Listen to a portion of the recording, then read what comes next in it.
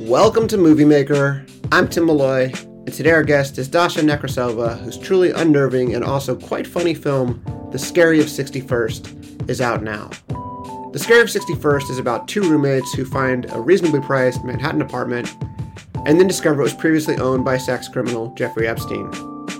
It's a movie about the dark mystery surrounding the convicted pedophile and host to men like Bill Clinton, Donald Trump, and Prince Andrew, and how the elite stay in power.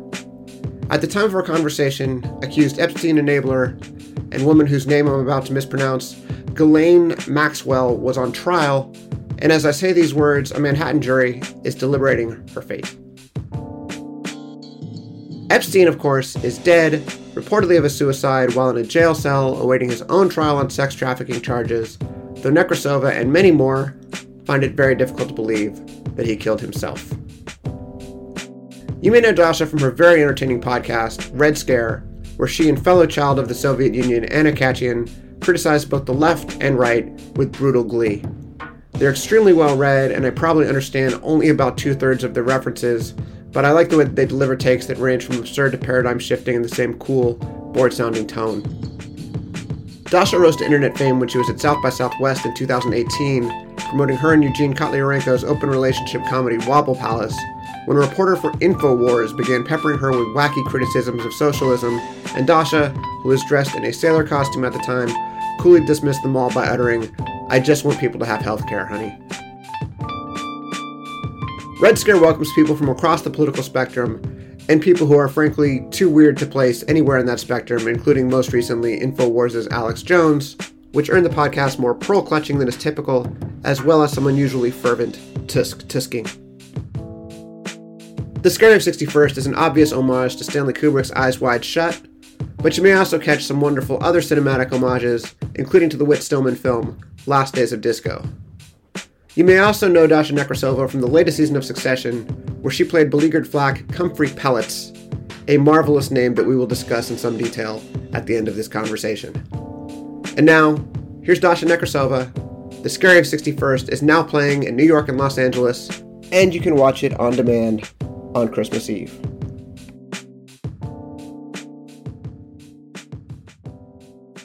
If you're moving around with the phone, there's a little bit like scratchy sound. Can you hear me like this? Yeah, I'll you're sit great. still. Yeah. Okay. Yeah. Okay. I'm super self-conscious because I just interviewed Sean Baker about Red Rocket, and his dog was in the background the whole time, so I had to edit out Sean Baker's dog. That'll happen, yeah. So just to start, congratulations on the movie. It's so mesmerizing, honestly, the way it all comes together. And obviously we know kind of a lot about this movie Maker because you were our cover story in spring. Yes, thank you so much for featuring me so prominently. It was very nice of you. Thank you. It's actually one of my favorite things we've ever done, and I still get emails all the time from people all over the world saying, can you send this issue to Australia and stuff like that. So, oh, that's nice. But for people who don't know, can you just explain what The Scary of 61st is? Yes, The Scary of 61st is my debut feature film. It is in which I also star and co-wrote with my writing partner, Madeline Quinn, who also acts in the film. I guess it's a kind of a paranoiac, psychosexual thriller set in December of 2019, shortly after the murder of Jeffrey Epstein. It's about two girls who move into an apartment on the Upper East Side that they discover once they are intruded upon by a third girl that the apartment used to belong to Jeffrey Epstein himself. And then various, satanic antics ensue. And you are the third girl. I am, yes. Only called the girl. Yes. So good.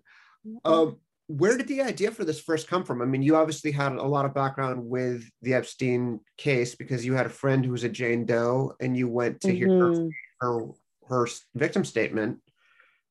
Yes, I went to court the day that the victims made their statements they where they said what they would have said had they had their day in court, which was obviously very heavy. I had already begun scripting by then. I was very active initially in New York City's Epstein truther community, because as you can imagine, his murder made quite a splash, especially in New York City, because it felt so geographically located here, and he was obviously so involved in real estate and was sort of like a prominent person in high society. And so I was having like Epstein truther meetups in Union Square Park with some like-minded people, and all of that proved to be sort of fruitless, obviously. And Maddie, my co-writer, she was really obsessed with Epstein as well, so we decided to channel our efforts into a script, into a film, because that seemed like the best use of that energy. Yeah. Did you make a movie about something that scares you personally? Because watching this, it just occurred to me, this is actually scary in a way that, you know, a ghost is chasing us isn't really scary, or because it's real. Yeah. I am scared of human trafficking, Yeah. of a loss of like one's agency. I'm scared of, you know, the power of elites, of the ruling class, and the atrocities for which they'll like never really be held accountable for. I think, all of that is pretty scary. Yeah. Without ruining the movie for anybody, I think you have a very cold, really perfect ending. Oh, thank you. Very subtle, and it drives home exactly what you're talking about. And I thought it was extremely well done. Something else about the filmmaking here. There's a lot of language in this, and I'm a Red Scare listener. I love the podcast.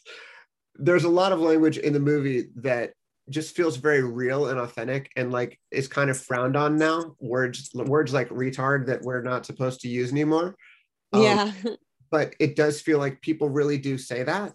And it also tells me as a viewer that the movie is kind of not playing by the Hollywood rules of the right people will win, everything will turn out okay.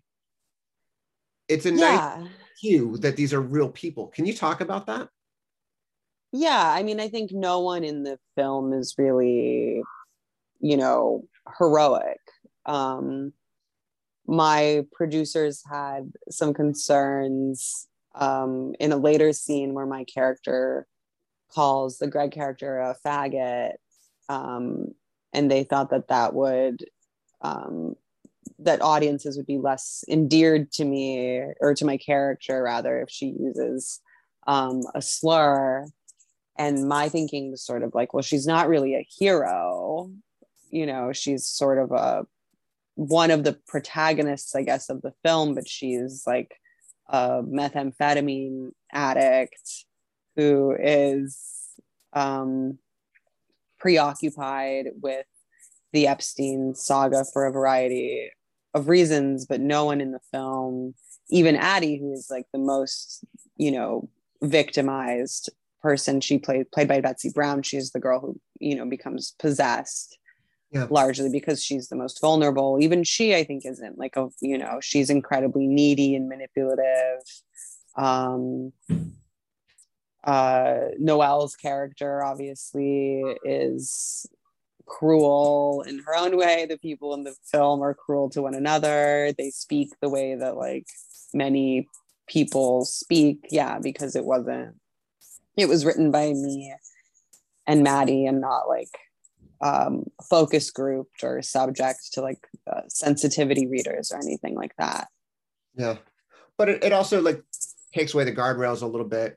You know, 80s horror movies are scarier than modern horror movies because you know that there's not the morality attached to them that there is now. Yeah.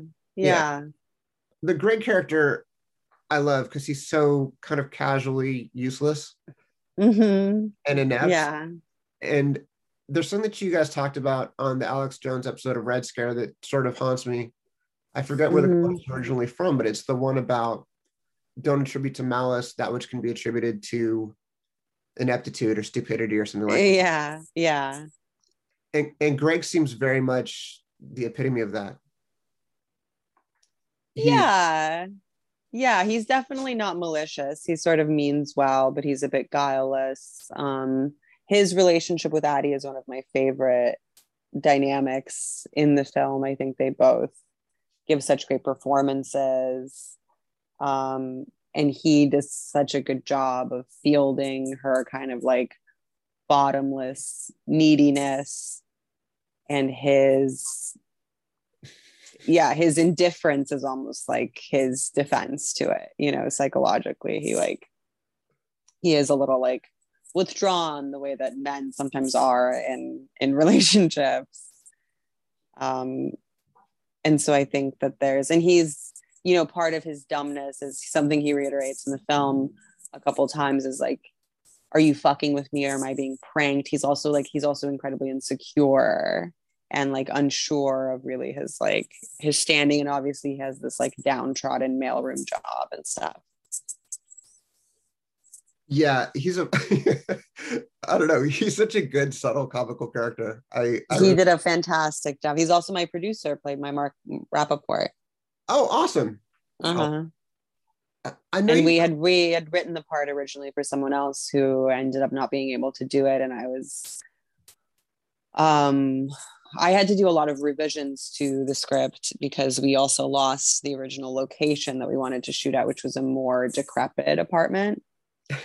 um so then we had to rewrite it to be kind of like a believably nice apartment, but also to fill in the things in the script that deal with like the actual architectural details of the space. yeah. And I was like sitting around with Mark one day in a pre-production meeting, and I was kind of like, you could do this, you could be like a big bumbling guy. And he was like, really? Thank you so much for having faith in me. And he really rose to the occasion. And yeah, I think he did a fantastic job. Yeah, I like all the casting in this movie a lot.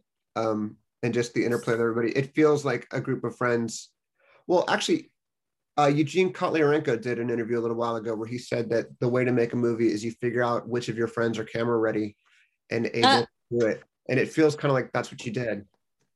Sort of, yeah. Yeah. In retrospect, I maybe wouldn't have acted in it. Why? I think at various points it hurt my performance, and then at other points it probably hurt my directing. I think maybe if I had had more time, or it was very stressful. It was very, very challenging for me, especially because I prefer to act in a very like immersive way. So it's hard to split one's attention and to like run a set while you're also, especially in the last act, and my character is hysterical.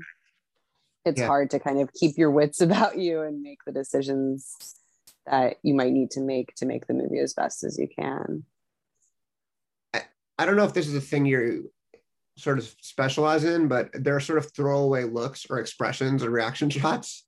Mm. There are certain people who are really good at them. Bobby Moynihan on Saturday Night Live used to be super good at them, and I think you're there, especially the scene in the Magical Apothecary. There's just the kind of like expression yourself like, oh, and then sort of jerk back to life, and made me laugh. Really funny. Thank you. Yeah, that was a fun one to find in the edit with Sophie Cora. Yeah, speaking of Sophie, she just wrote a great piece for us. She really did. I loved it so much.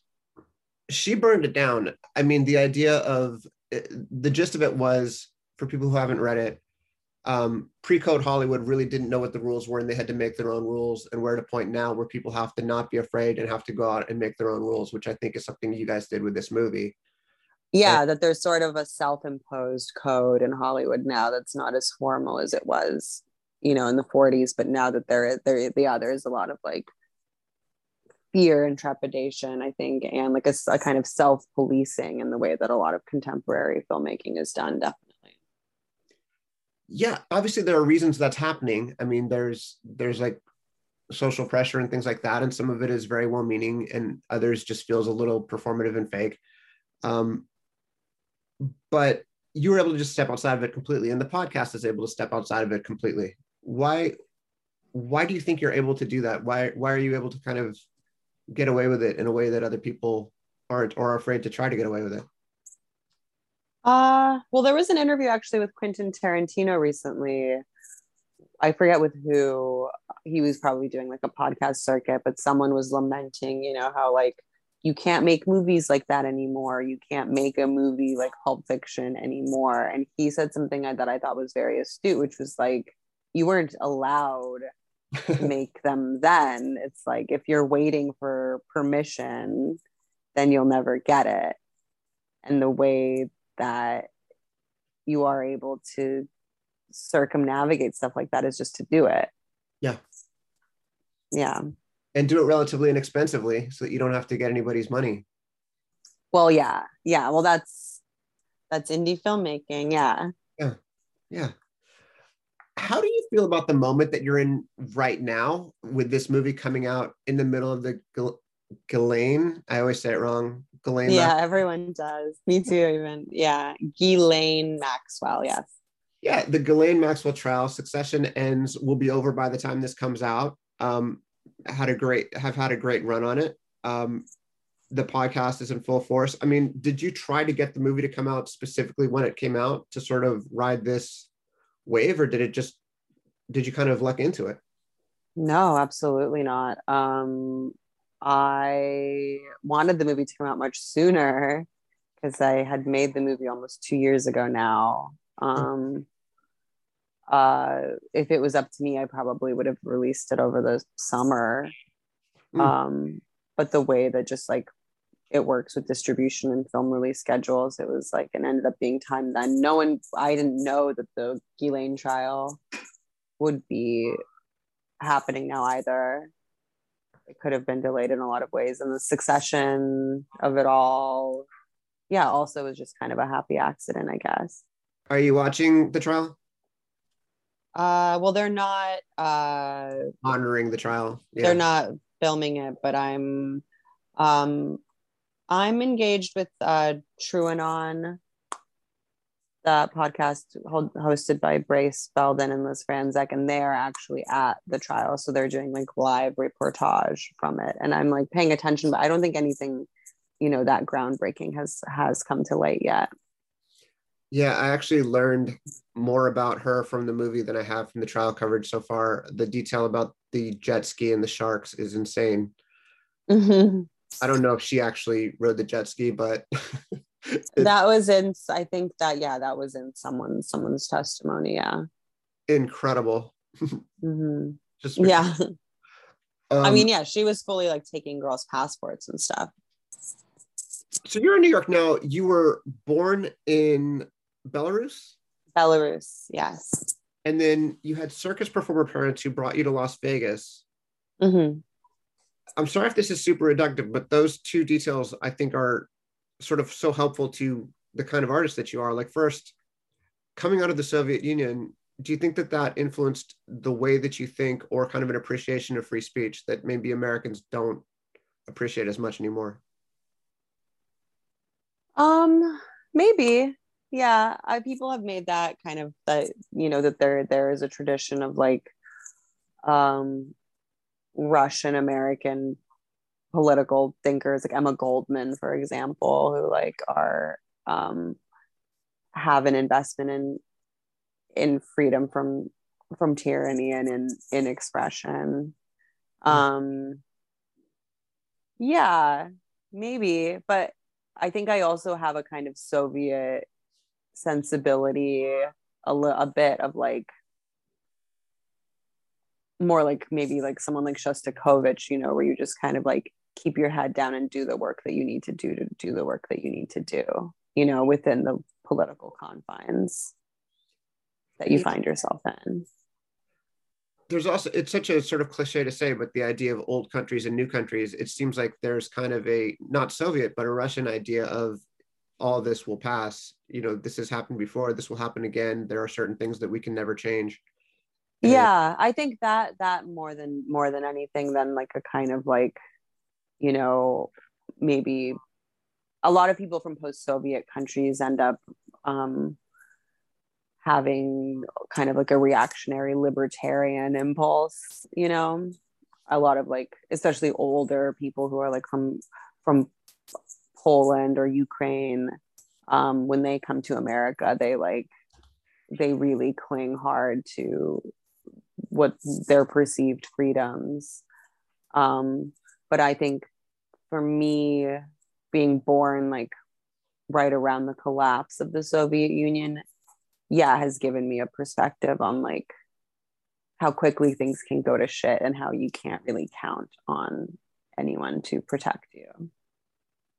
the how quickly things can go to shit is terrifying because I never grew up with that. I always grew up thinking America is boring and stolid, and at least we have Yeah. and I don't feel like that at all anymore. No, yeah, you shouldn't. Wow. I mean, do you have the sense of it's all going to shit? Um, I think it'll go. I don't think it's going to be like apocalyptic. I don't think it's going to happen overnight, but I think it'll be a slow decline, much like how the Soviet Union was. And there certainly are many parallels. I mean, back in like the early pandemic, and now again with supply chain shortages and stuff, it's like my parents certainly never thought that they, fled Belarus and the post-Soviet Union to wait in like a breadline again. Yeah. Does the movie and kind of its I feel like it's incredibly timely, and it's also kind of timeless, and I'd love to get into that a little bit, but does that feel like it's part of this current moment? I mean, just the sense of chaos and the sense of there's nothing, very little feels reliable anymore. Um, I mean, it's as current now as it was when I made it, maybe more so. I think, yeah, naively we refer to the Epstein stuff as kind of a paradigm shift. Um, Not knowing obviously that there would be this way more drastic kind of global paradigm shift of the pandemic. Yeah. Sorry, what was your question? Well, I guess it kind of goes back to the thing I wanted to ask about the circus. Like, are you comfortable in that sort of moment of upheaval and chaos? And do you kind of enjoy the circus? And I know that you guys talked about this on the podcast a little bit, where somebody said that you were basically just like I think he said that you were embracing chaos, and it was like sort of like the Red Scare podcast was just kind of laughing as the world burns, which I don't think. Oh, right. Yeah. No, yeah. I would disagree with that. I don't think I'm a nihilist. I think it's actually Russophobic to characterize me as a nihilist. I think maybe I'm more comfortable in chaotic circumstances than most. Maybe I have a higher threshold for it because I never had any illusions of stability. Yeah. And then growing up in Las Vegas, I think probably also has given me, it's a pretentious word, but kind of like a postmodern perspective. Already, Las Vegas, at least used to and still does, I think, like it feels like it's um a space where capitalism has kind of like accelerated in the way that like the rest of the world has kind of caught up to. Yeah, and the way that nothing is real and it's all kind of a game, and your money isn't really money, it's chips, and everything else is kind of amazing. Right. I Play mean, it as it, and then play it as it lays. you know yeah. Uh, which sort of brings us to, you referred to New York as being more psychogeographic. This is in our article in Movie Maker. You referred to uh as being more psychogeographically comfortable and nurturing than LA. And I Mm. think I know what you mean, but I love that about, can you sort of expound on what that means? Because that is something that I feel in New York and I really appreciate it about New York. Um, well, the grid, Hmm. for starters, it's like Manhattan is an island. It's very manageable. And I at least have been able to achieve many things here that I was not able to achieve in LA, partly due to the geographic sprawl, partly due to me not knowing how to drive, but also the way that um yeah, you're less atomized in New York. Um, although obviously, of course, there still is like income inequality in very extreme ways. It's like you can get on a train and you can go to the Upper East Side. You're more able to encounter different kinds of people and like bump up against them, and in that friction there's like opportunity. Yeah. Whereas in LA, like the train doesn't even go to Beverly Hills. Yeah. You literally can't get up to the hills, and that's how they designed it. Yeah, 100%. It's a Mm-hmm. very I find it being an extremely stressful place, and New York to be a weirdly relaxing place, which I know is the opposite of what you're supposed to do. Yeah, no, I agree. I feel much more like safe and at ease in New York City, just because I feel like there's more accountability in that like friction that I described. Whereas LA, especially, I mean, I was just there for the theatrical release of my movie. And I still don't drive, so I stayed in Koreatown, and still, insist on having like a pedestrian lifestyle. Yeah. And the neighborhood I used to live in, K Town, is like, yeah, I mean, it's like the the the homelessness and the despair in Los Angeles feels extreme Yeah. and nightmarish. Yeah. Yeah, I totally agree. I live in West Hollywood and it's the same thing. It's Hmm. yeah, and I lived there because it was walkable. Um, Yeah. but um, I feel like you're one of the few people and one of the more interesting people sort of out there in the public space, because you and Anna also are so hard to sort of quantify or pin down. And I think people are very afraid of that, where you guys get attached to, people say you're like alt-right apologists or something, which of course I don't think Mm. you are. Um, Yeah. just because you're a person who's kind of coming from a left socialist perspective, but is also willing to criticize the left and socialists. Do you find that frustrating, lonely, strange? Like, just to be, do you feel misunderstood and do you care? Um, I do feel misunderstood.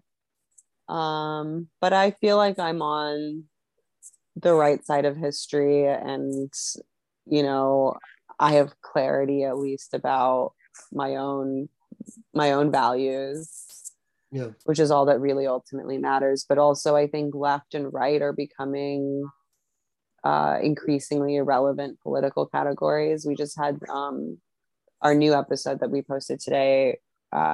We talked to Slavoj Žižek again, who we've had on the show before, and he just wrote a new book that's a little bit, characteristically incoherent. But one of the things that he did touch on was like the recent referendums in Chile. And I know a lot of people who are politically on, I know a lot of leftists in Mexico, for example, who are like Marxist, Leninist leftists who say that they, in America at least, feel more affiliated with the Republican Party because the Republican Party has come to represent the interests of the ruling class much more than the Democrats, who basically are protecting the interests of like digital capitalists. But Mm. even within that, there really basically is no difference between the two party system at all.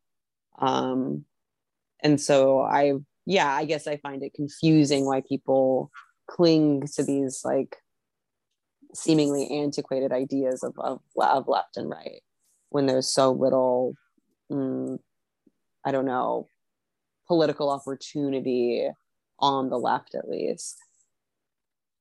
How do you mean little political opportunity? You mean to it Well, like I mean, is Bernie Sanders gonna run again? Like how many more times can Bernie right? funnel money into the Democratic establishment, and continue to lose? There's not a lot of like energy in America, at least on the left, that I feel like is inspiring.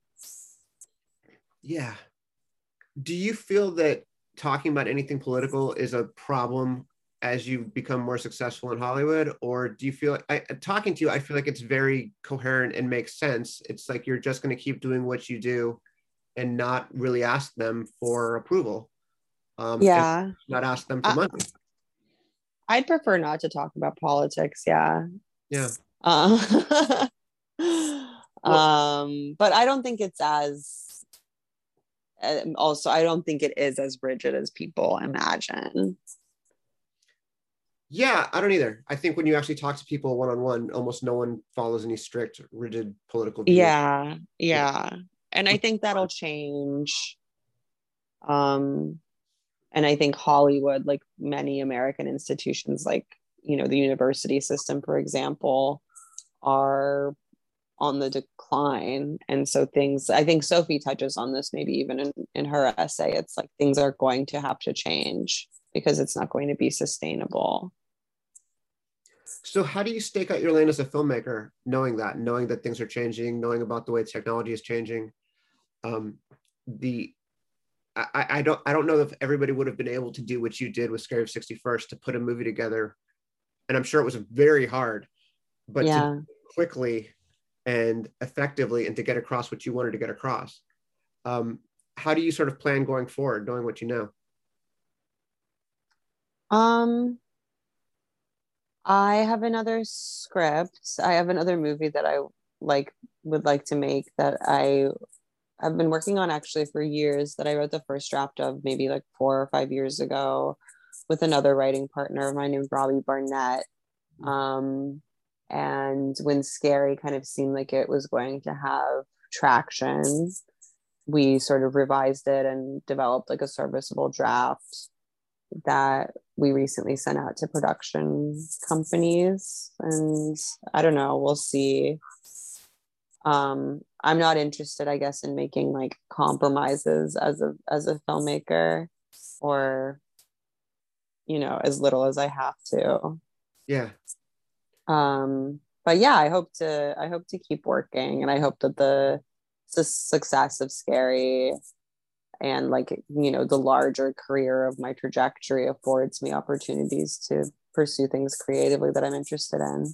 But of course, you never know. I'm not saying the previous questions were not stupid questions, but I have two very stupid questions. I was hoping Okay, yes, and then please. I'm done. Yeah, yeah. One is Sophie talked about going out to dinner with Whit Stillman and how much she loves Whit Stillman. And one of my favorite movies is Last Days of Disco. Yeah, mine too. Oh, okay. Because I felt like there was a little bit of Last Days of Disco in Scary in the opening. Yes.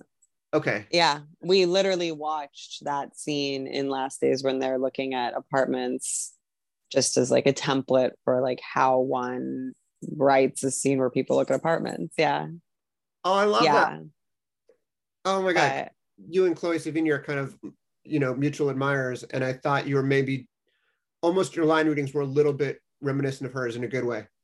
oh, that's sweet. I I'm also a huge fan of Whit Stillman, and I don't want him to see Scary at all. But I would love to work with him in the future. Oh my God, that would be amazing. Yeah. Uh, and my last question, Mm-hmm. on Succession, who named her Comfrey? That is such a great name. The writers. It just I mean, that was her name when I auditioned for the part, which did. was one of the only pieces of information I really had about her. Do you know the origin of it? Where is Comfrey from? What kind of name is Comfrey? I was unsure even initially until they gave Comfrey a last name midway through the season, which is Pellets.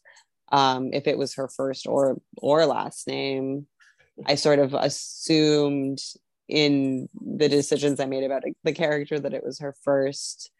Well, Well, comfrey is a kind of plant. I know from Googling it. It's a very British name, as are, I think there's a lot of like details on Succession that I think have to do with the majority of the writers being British and the writers' room being in London. But my idea about comfrey, and this is like, you know, non-confirmable because no one ever told me, but I guess I sort of thought she had like hippie parents. So she has like a kind of like fun hippie name, and maybe she experienced some kind of like neglect in her childhood in that way, and that made her very kind of flinty and type A, and that's why she is so high achieving and does attempt to take her job so seriously. I think is because of her upbringing, and I think her name being Comfrey has to do, I know someone exactly with her parents. Oh, yeah, I think that's a common type, you know. Yeah. Oh, that's really like her parents maybe didn't totally parent her correctly, and so she had to kind of parent herself, and now she's kind of parenting Kendall. That's it. That's the episode. I'm Tim Malloy, and thank you to Dasha Nekrasova, director of The Scary of 61st, which is out now and digitally and on demand on December 24th, aka Christmas Eve. Merry Christmas to you if that's a thing that you do. It's a thing that I do. Because we talked about Last Days of Disco, I just wanted to mention that one of the best Christmas memories I have was a Christmas that should have been really bad because I was far away from my family and friends. I was in Phoenix, Arizona for work, and I was just totally by myself, nothing to do. For some reason, I had Christmas Day off, but not the day before or after. So what I did is I ate a lot of cheese that my mom had sent me, and I had a little Whit Stillman marathon, and it was bliss. I still think back on it really happily. And Last Days of Disco is a movie that I have in the back of my mind pretty much all the time. In fact, the music that you're listening to right now is a little ditty that I made inspired by Last Days of Disco. It's just a movie that I love in ways I can't explain. I just recommend checking it out. So if you find yourself with nothing to do this holiday season, maybe watch some Whit Stillman movies. It made me very happy all those years ago. See you soon. Thank you for listening. And Merry Christmas.